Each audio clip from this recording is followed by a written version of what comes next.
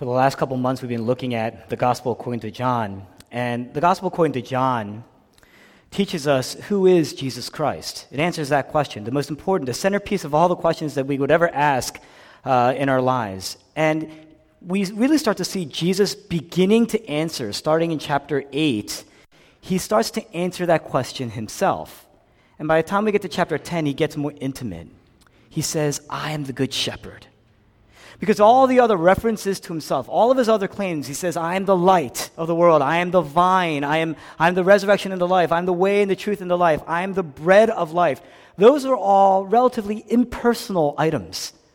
But a shepherd, Jesus Christ is saying that he wants to get intimate with you. He wants to be personal with us. It's a really, really powerful claim. And it's a description, a really powerful description of who he is. What is a good shepherd? I'm going to submit to you today, we're going to learn three things, and then some application. Three things and some application. He leads, he knows, and he loves. A good shepherd leads us, knows us, loves us. And then we'll go into how do we apply that. First, a good shepherd leads us. Verses 1 to 3, he says, the watchman opens the gate. The sheep listen to the shepherd's voice. The shepherd makes a call. He calls his own sheep by name, and the sheep listen to his voice, and he leads them out. That's what he says. Western shepherds, I know very little about what it means to be a shepherd. I had to do a lot of referential reading. Western shepherds tend to drive their sheep. They have sheepdogs to drive their sheep. But Eastern shepherds are different. They lead their sheep out. They actually go out in front. And what does that mean? First, if you're a Christian, Jesus doesn't give you a manual. There's no manual. There's no map. And then Jesus says, I want you to follow this manual. I want you to follow this map. He doesn't sit there and watch you make all these mistakes and criticize every move that you're making. That's not what he does. Rather, what he did was, he's right here. And he gives you himself instead of a map, instead of a manual. He gives you himself. Christianity is a relationship. It's not rules. Yes, there are rules. There are rules in every relationship. In every relationship, stated or unstated, there are rules. Every healthy relationship, right, has some sort of order and structure to it.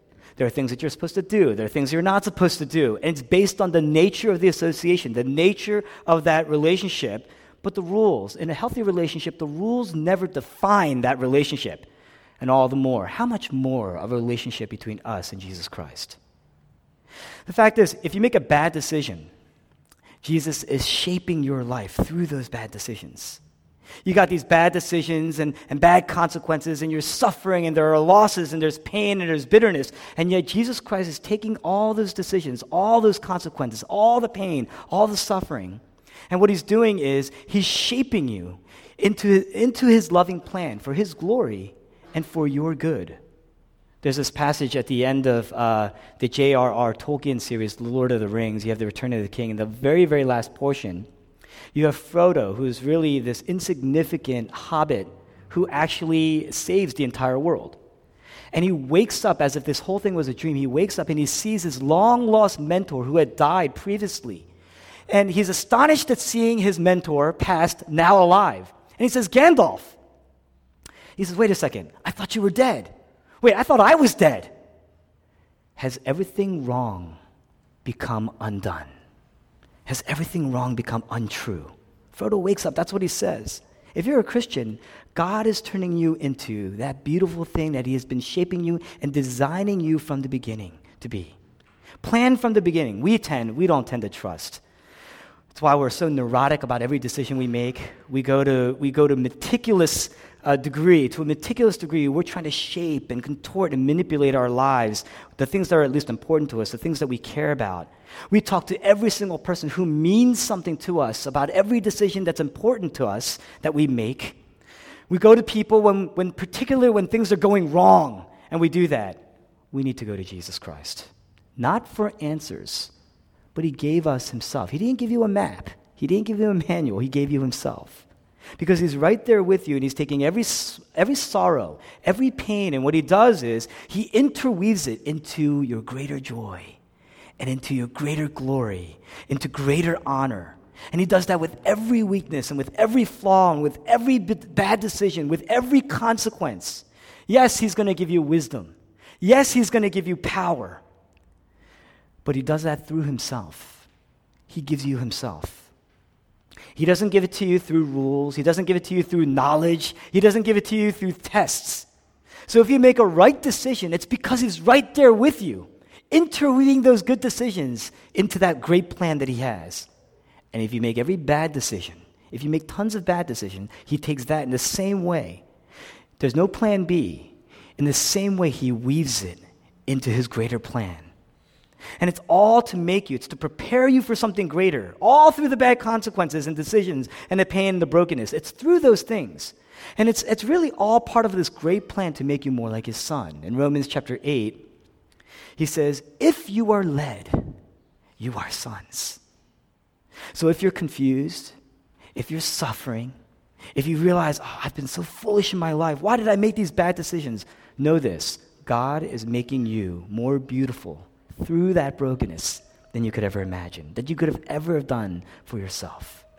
Now, in verses 14 to 15, you need to know a little bit more about Eastern shepherds, the way they are with their sheep. Shepherds, they would watch their sheep all the time. They would watch all their sheep all the time. They would lead their sheep to pasture. They would lead them out of the gate. They would lead them to pasture. They would lead them to rest.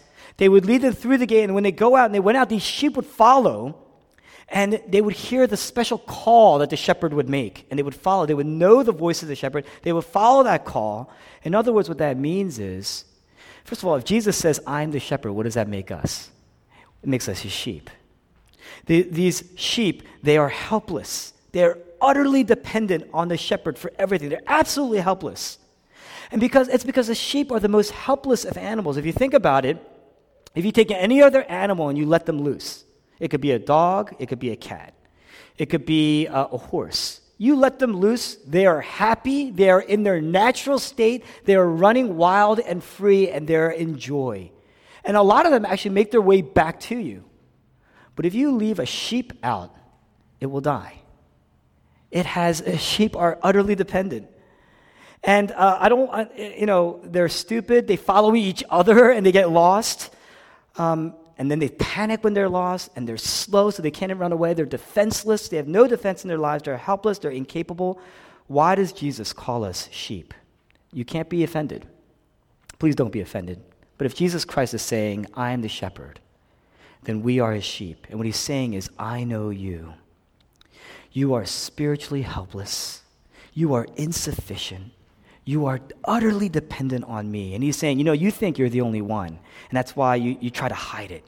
You think there's something wrong with you because you think you're so helpless.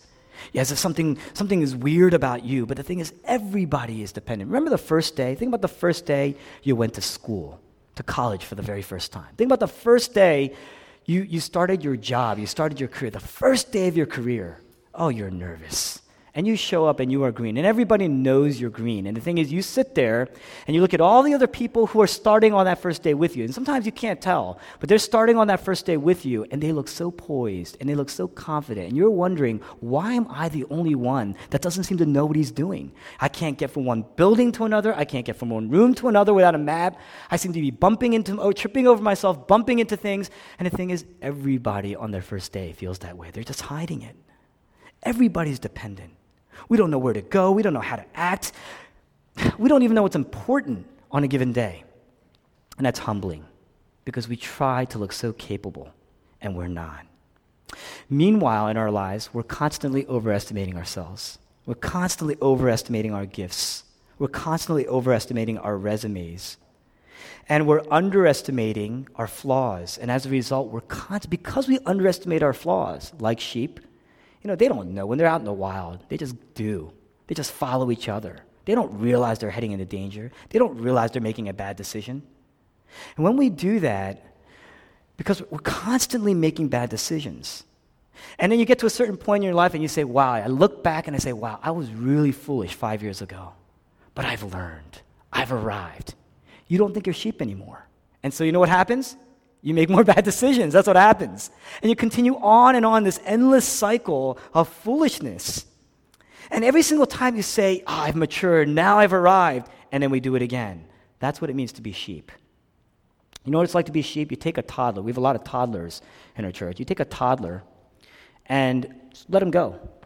You would never do that. Of course, you'd be terrible parents if you did that, because if you let them go, you know they wouldn't last 5 minutes. They wouldn't even be able to make it out of this room without probably getting hurt.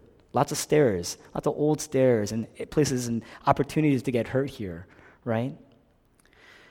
That's us. Now, of course, toddlers, if you let them go, they think they're capable. They want to do everything on their own. They think they're mature. And when they're stuck and you help them, do they appreciate you? No, they don't appreciate you one bit. When they go astray and you call them back, do they listen to you? No, because they're going to listen to themselves. You have to sometimes go there and almost scoop them up to protect them. Jesus says, I am the good shepherd. It means even though we're completely dependent, we don't know that we're dependent, we don't behave dependently, we don't live dependently, that's us, we're sheep. We place our worth on what our parents think of us. We place our worth in how much our spouse affirms us or loves us. And we think that that is going to be the thing that's going to give us a sense of purpose and love and acceptance in life. And so we get lost. And we become destructive people. We place our worth in having healthy children. If I could just have healthy, good children. We place our worth in what our boss thinks of us. We place our worth in what our friends around us think of us. Or somebody that we're on a date with. And we're constantly, it's our way of being resistant to the shepherd. We're constantly fighting our shepherd, resisting our shepherd. We're always overestimating our skills, our experience, our connections, our instincts. And it's because we're blind. In verses 1 to 3, Jesus says, the man enters through the gate. The one who does that is the shepherd. And the sheep hear his voice, and he calls them by name, and he leads them out into pasture. You're called to worship, yes, Psalm 23. One of the most famous psalms in the Bible. The Lord is my shepherd. I shall not be in want. He makes me lie down in green pastures. He leads me beside quiet waters. He restores my soul. He guides me in paths of righteousness for his name's sake. He leads us. That's the first point. Very simple. We're going to go a little deeper. The second thing is he knows us. The shepherd leads. Second is he knows. Verse 3, the sheep hear my voice, and he says, I call them by name. Verses 7 to 10, he says, I am the gate, meaning that I am the only legitimate way through to my sheep. Other people like thieves and robbers, they're fake, they're foreign, they're strangers. I'm the only legitimate way. I'm the only legitimate way to safety, to rest. Verse 11, he says, I am the good shepherd. In verse 14, he says, I know my sheep. I know my sheep. We're his sheep. He knows us. That's what he's saying. In John chapter 1, as he's calling his disciples, he calls out to Nathanael. And he says, I saw you when you were underneath the fig tree. And we don't know exactly what Nathanael was thinking underneath that fig tree, but it must have been so private and so personal. And yet Jesus knew. Immediately Nathanael, credulously, he says, you are God. That's what he says. In John chapter 4, he goes to this Samaritan woman. He's waiting for the Samaritan woman to arrive. And they're having this intense conversation about water. She says, give me this water. He says, go call your husband and come back. She says, I have no husband. He says, that's right. You've had 5 husbands.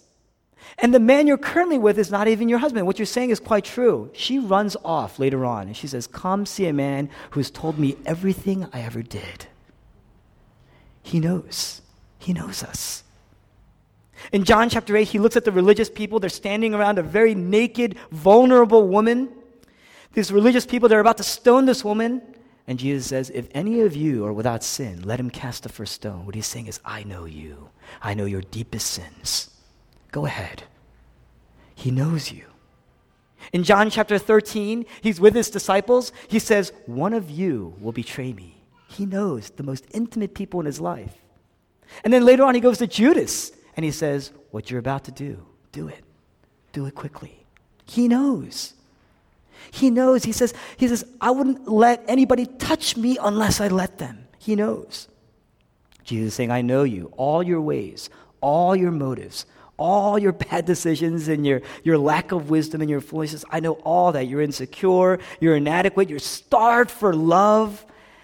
And the things that you would be willing to do to get love, I see your heart, I see all the things you do, the way you try to justify yourself, and so you get defensive, and that's why you fight, and that's why you attack people, and that's why you criticize people. I know all the things that you've done. I know all the things that you haven't even done yet. I'm watching you, and I see you, and I know. The doctrine of sin, we hate that word doctrine.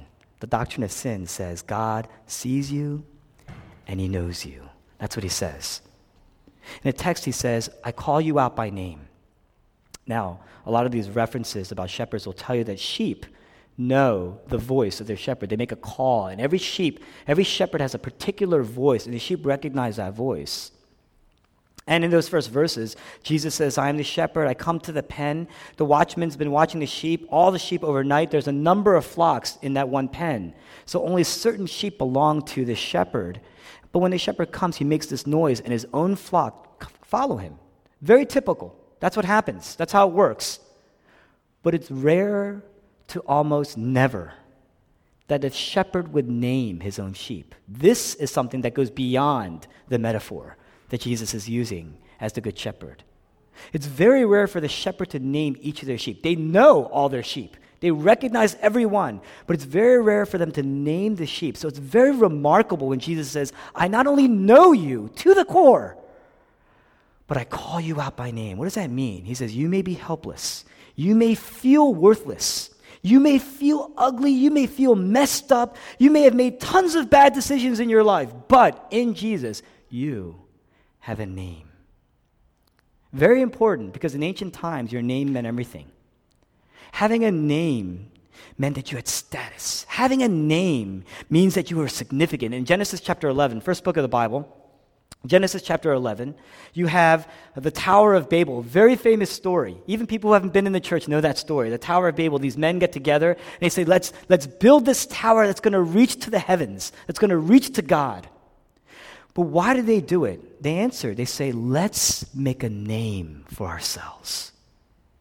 And what that means is by nature, yes, spiritually, our lives, we desire to be hooked into something that's so real and so lasting in our lives. That's why Jesus starts out and he says, I'm the bread. I'm real. I'm tangible. You can ingest me. You can consume me. He says, I am. I who speak to you am he. I am. He means I'm real.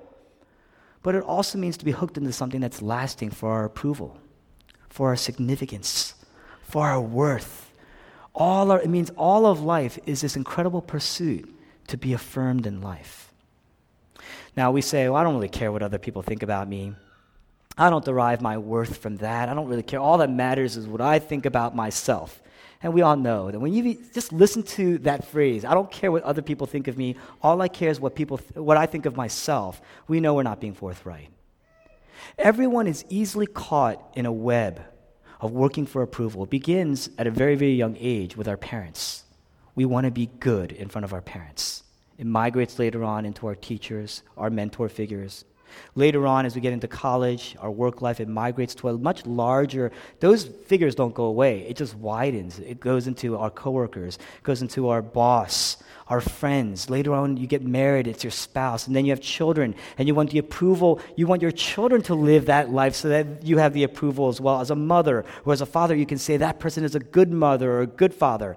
At the heart, it's why we spend so much money in our education. It's why we slave away in our work, all the countless hours in our work, investing so much in relationships, in all of our relationships, in our children.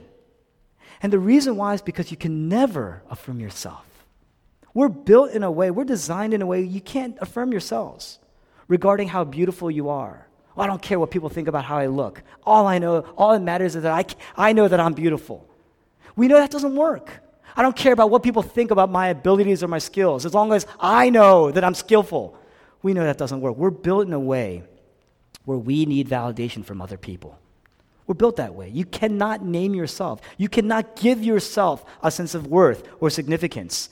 You always need somebody from the outside who says, yes, you are beautiful. Yes, you are blessed. Yes, you are known. There's not a single businessman here in this congregation who says, I don't really care what people think about what I'm selling. All that matters is that I believe in it. Really? Really? Because that means you don't care about sales? You're a businessman. I'm an author. I'm a musician. I'm a pastor or a preacher. I don't care what other people think about what I say, what I've written, no matter how many books I've written, no matter how much I've tried. All that cares, all that matters is what I think of myself. I know that I'm a good writer. Will that work for you? Does that work? Giving yourself validation like that? The very nature of who we are and what we do, it's built around having a name that other people give us. In the 90s, there was an Oscar-nominated movie directed by Martin Scorsese called Quiz Show. When television was first entering into modern American society, there was a scandal that rose pretty quickly regarding a quiz show, 21, that they recently, not too long ago, they brought back. But in this quiz show, they brought these very intelligent people before a national audience to basically work towards making money answering questions, trivia questions that nobody else in America would know. And this man showed up in the Time magazine cover because he was a professor at Columbia. His father is a professor at Columbia. There was a legacy of intellectuals. He comes from a legacy of intellectuals in his family. And there was a scandal that arose because it turned out that because they wanted higher ratings, they actually started feeding this already bright man coming from an intellectual family. They started feeding him the answers before he actually would show up on the quiz show. And he took it. He took it for the money. And in the movie, as the scandal was starting to unravel, he goes to his father, who is this unknowing professor, an older man, very distinguished professor at Columbia. And he goes to his father, and he explains to him this scandal that's about to unravel. And his father asks, so money? This is what it's all about? And his son starts to explain, well, it's not really just about the money. I've lived in your shadow all my life. I've lived in your shadow. I've lived in your name all my life. That's what he says. He says, this is my claim to fame. This was mine. And his father responds and he says, your name is mine. Status, significance. We're all looking for it. Your name means you have value. Your name means you have significance. Jesus says, in me, I call you out by name. Anybody who's a Christian has a name. You're known. You have value. You have significance. But you have to notice, throughout the Bible, you have people like Abram. You have people like Jacob. You have people like Simon. You have people like Saul. Throughout the Old Testament and New Testament, yes, they have names. But when they come to Jesus, you also have purpose. Your purpose, your place in this life is unique. God has a plan for you. And as a result, they get new names. That's the significance of these new names. So as a result, Abram becomes Abraham because he'll be the father of the multitude. You have Jacob, who's renamed to become Israel. You have Simon, who becomes Peter. Peter is going to be the rock. You have Saul, who becomes the Apostle Paul. Why? Because in Jesus Christ, yes, you have a name, but you also have meaning. You also have purpose. You have a mission. When Jesus Christ says, I call you out by name, what he's saying is, on one hand, when I get to name you, the only people who get to name anybody is the owner. When you have children, you get to name them. Why? Because you are claiming ownership over that child. When you get a pet, you name your pet. Why? Because you are subduing. You are claiming ownership over that pet. Some people name inanimate objects. Their computers, their cars, right? We do that. Why? Because we are claiming ownership. This is my baby, we say. Jesus Christ is saying, by giving you a name, you are mine. You are my own. And I'm going to send you off on mission, which means you have purpose. It's unique. It's special. In verse 11, he says, I will lay down my life for my sheep. Why? Because I own my sheep. In verses 12 to 13, the hired hand does not own. And so when a wolf comes to attack, he runs away. But in verse 14, he says, I know my sheep. I own my sheep. He says, my sheep. That means Jesus Christ is for you. He knows you. He has plans for you, which means if you're not looking to him for a name, if you're not looking to him to name you, you're going to seek a name on your own. And that's why there's struggle. And that's why there's weariness and fatigue. That's why there's joylessness and emptiness at times. That's why there's constant envy and jealousy. That's why there's anger and bitterness. That's why there's pain. and brokenness. Because in our sin, we're constantly seeking a name for ourselves on our own. Now, Jesus says, when you come to Jesus, he gives you a name. That means on one hand, he's right there with you. He says, I lead you. I'm right there with you. The shepherds, they always walked with their sheep. They led their sheep. But it means because you have a name, you have significance. You have worth. But it also means I own you. I protect you. I defend you with my life so that I can send you off on mission and you have purpose and it's unique and it's special. So on one hand, he leads you as a shepherd. On another hand, he knows you intimately as a shepherd. Lastly, he loves you as a shepherd. Very unique, remarkable.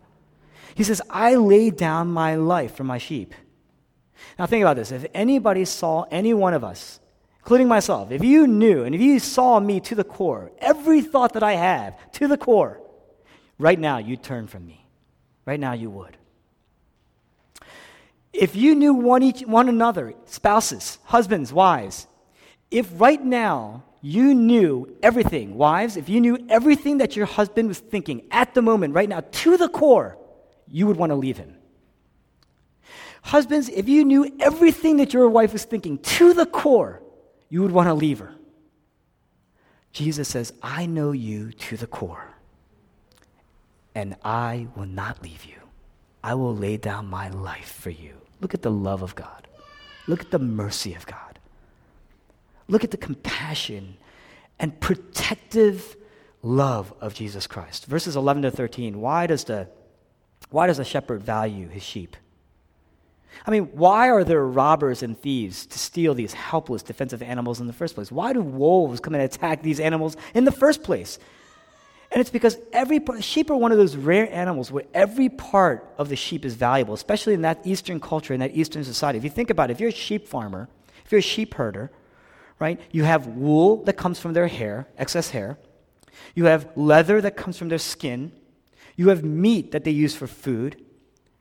Every part of the sheep is valuable. And what shepherds do, they don't have a treasure. They don't have bank accounts in the Eastern ancient society back then. Your sheep was your wealth. Therefore, they are your treasure. Every sheep was valuable. Shepherds have chosen to bind and tie their own worth, their own wealth, their own treasure, their own value in their sheep. Hired hands, they're only in it for the money. They're not in it for their own personal lives. Their lives are not at stake. And so when something comes and attacks, they're going to run. What is Jesus saying? When a wolf comes, people who are in it for the money, they're going to run. But when a wolf comes, I lay down my life for my sheep. In the Greek, I used to think that it meant, wow, like Jesus is doing all this for me. That's what he's saying. I would lay down my life for you. I would just die for you guys. But in actuality, in the Greek, the actual phrase, I lay down my life for the sheep, there's a little bit of not enough deep of a translation. What he's really saying is, I lay down my life instead of my sheep. For you, in your place. He's talking about substitution. He's talking about substitution. On one hand, he calls himself a shepherd because he wants to be personal with you. And because he knows you, he wants to be real with you. And because you're helpless, not only is he personal, he wants to lead you. Now, being personal, that means that there's going to be risk. There's going to be loss. There's going to be pain. If you're not personal, there's no risk. There's no loss. But if you're personal in someone's life, there's going to be loss at times. There's going to be risk at times. Sometimes there's resistance and fighting. But there's always a greater joy. The joy is in the sacrifice. The joy is in the risk. The joy is in the loss sometimes. Now, Jesus could have left us a manual. He could have left us only a manual. But he doesn't. In Psalm chapter 23, we see the Lord is my shepherd. I shall not be in want. He makes me to lie down in green pastures. He leads me beside quiet waters. He restores my soul. He guides me in paths of righteousness for his name's sake. Even though I walk through the valley of the shadow of death, I will fear no evil, for you are with me, right there with me. Your rod and your staff, they comfort me. You prepare a table before me in the presence of my enemies. my cup overflows. Surely goodness and mercy will follow me all the days of my life, because you're right there with me. And I will dwell in the house of the Lord forever. Why does he do this? He's saying, I have chosen to bind my happiness, my joy, my treasure, my worth in knowing you. He says, for his name's sake. Meaning that his name is tied in to you. That's what he's saying. He cares for you because that's where God has chosen to tie his worth in, his joy in. Even though I walk through the valley of the shadow of death. Now think about this. Look at the progression. In that Psalm, chapter 23, he starts off with Jesus as a shepherd, which means we're the sheep. But there's a transition that takes place. All of a sudden, at some point in that Psalm, if you look at your call to worship, you'll see this. You go from him, the imagery of a shepherd leading us, guiding us, right? Paths of righteousness, still waters. And then all of a sudden, you prepare a table before me in the presence of my enemies. He's saying he dines with us. Somewhere down the road, we stop being sheep. We become people. We become friends. Intimate friends, because meals in that ancient culture were intimate experiences. You only invited someone to a real meal that was prepared like that if they were intimate friends, the most intimate friends who were doing life with you. So all of a sudden, you go from sheep to becoming a person, to becoming a friend. How did a sheep become a friend? How did a sheep gain so much dignity that all of a sudden they became people? And it's because somebody with ultimate dignity became the ultimate sheep. Jesus was the greatest one who became a sheep who became a lamb so that stupid sheep could become great. And that's our final destination. Friends, our final destination is not a pen. It's not even a garden. It's a table. It's a table in the city of God where we get to dine with him. We're going to get to dine together today. It's a practice of that intimacy. It's a practice of that type of community. What do friends do? Friends talk regularly. Friends affirm. Friends love. Friends laugh. Friends suffer. Friends hurt together. Friends know and learn one another. In fact, we learn about each other through the suffering, through the pain. Can you imagine a friend who only comes to you for money? That's not a friend. You really have to get beneath the surface of who you are with a shepherd who knows you. Jesus Christ is saying, obey me because I'm king on one hand, but obey me, you can become personal with me because I'm a shepherd king. And I'm laying my life down in your place. I've become the sheep so that you could dine in my place at the table. That's what he's saying. Jesus Christ is saying, I am the shepherd who became a lamb to sacrifice. I'd rather lose anything, including myself, than see my sheep in danger, even if it means at the cost of my life. That's amazing. Look at the love of Christ. Look at the sacrificial nature of Christ. Look at the beauty of Christ. Look at the kingliness and the humility of Jesus. In the Bible, we see throughout, especially in the book of Revelation, at the end, what do you see? Worthy is the Lamb that was slain. Worthy is the Lamb. Why is he worthy? Look at his sacrifice. Look at his love. Look at his compassion. We are his treasure. He has chosen to bind his own worth in us, his own heart in us, to die for us. That's the gospel. And in Isaiah chapter 53, we read what Jesus was actually thinking while he was on the cross. If you want to get into his head, you can read Isaiah chapter 53. He was oppressed. He was afflicted. And yet he didn't open his mouth, like a lamb that was led to slaughter. He was led, in other words. He was led like a lamb. And on the cross, he's quoting from Psalm chapter 22. He says, my God, why have you forsaken me?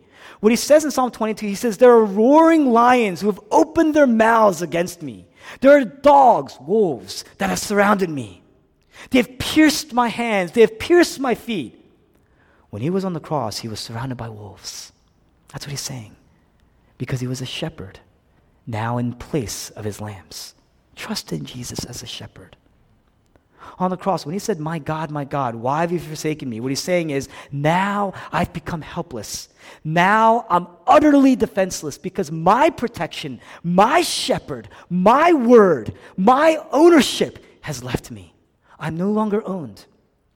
I no longer belong. In fact, Isaiah 53 says he was cast out. He was cast out from the land of the living. I know I'm as good as dead. I'm left for dead. My shepherd has abandoned me. I am alone. I'm left for dead. I have no shepherd. I have no father. I'm not known, that means. I have no name. I've lost my worth. I've lost my status. I've lost my significance. And I was led, but I was led to the cross. And that's why I can be your good shepherd. You can trust that. Jesus was blessed so that Jesus was cursed so that we could be blessed. Jesus Christ lost his name so that we could have a name. Jesus Christ emptied himself for us. Why? So that we could be led to pasture. So that we would have every need fulfilled. Jesus Christ, he says, my God has forsaken me. He was forgotten. Why? So we could be known. When you read this text, this is Jesus' own words. John chapter 10, this is Jesus speaking in his own words. There's no greater treatise. Do you see any demeaning language there? Do you see anything that puts you down there? If you think about this text, in his own words, there's no greater treatise, there's no greater statement, there's no greater proof of the inherent dignity and worth of a human person's life than what you see on the cross. There's no greater affirmation of your worth. There will be no greater affirmation of a person's worth than to hear Jesus say, I know you to the end, and yet I've laid my life down, which means I will go to the end and beyond the end for you. Yes, he died to satisfy the holiness of God. Yes, he died to satisfy the justice of God, to put an end to sin once and for all. But do you get it? If you think about it, he had made a choice as to where he would root his worth. If you think about it, if you're willing to sacrifice your son, how many people you know in your lifetime would be willing to sacrifice their children for something? You know that if they do, what they sacrificed for must have been worth it, must have had so much great value, because there's nothing more valuable to us than our children. We say they are precious. Even when they're not our own children, we say they are precious. But here is God willing to sacrifice his son, and he did. He lost his son, which means that as Jesus was experiencing pain, God was experiencing pain on the cross. And yet he did it because he had chosen to tie his life and his joy in his sheep, you. If you're not willing to see how foolish we are, you'll never get to see how valuable you are. So what are you going to do? You're going to work? You're going to push? You're going to just keep proving yourself? You're going to keep fighting to make a name for yourself? You're going to keep gossiping to put other people's names down? You're going to keep criticizing to put other people down because it's your way of defending yourself, to defend your name? You're going to be desperate and clawing for every inch of self-worth in your life, and then you get there and you will be alone because everybody else has been put down, and you'll never still know where you stand. Jesus says, come to me. I am the good shepherd. I lead you. I know you. And yet I love you. That's the gospel. Very, very quick application. What does it mean to follow them? Follow then his voice as a shepherd. One, it means to obey him. He is a shepherd king. On one hand, he's a shepherd. On the other hand, he's a king. So that means we obey his voice.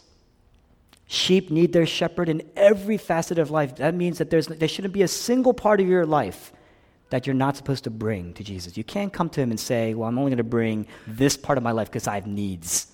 But don't sit there and speak into this part of my life. Then all that means is that he's not your shepherd. It means he's not your king. That's what that means.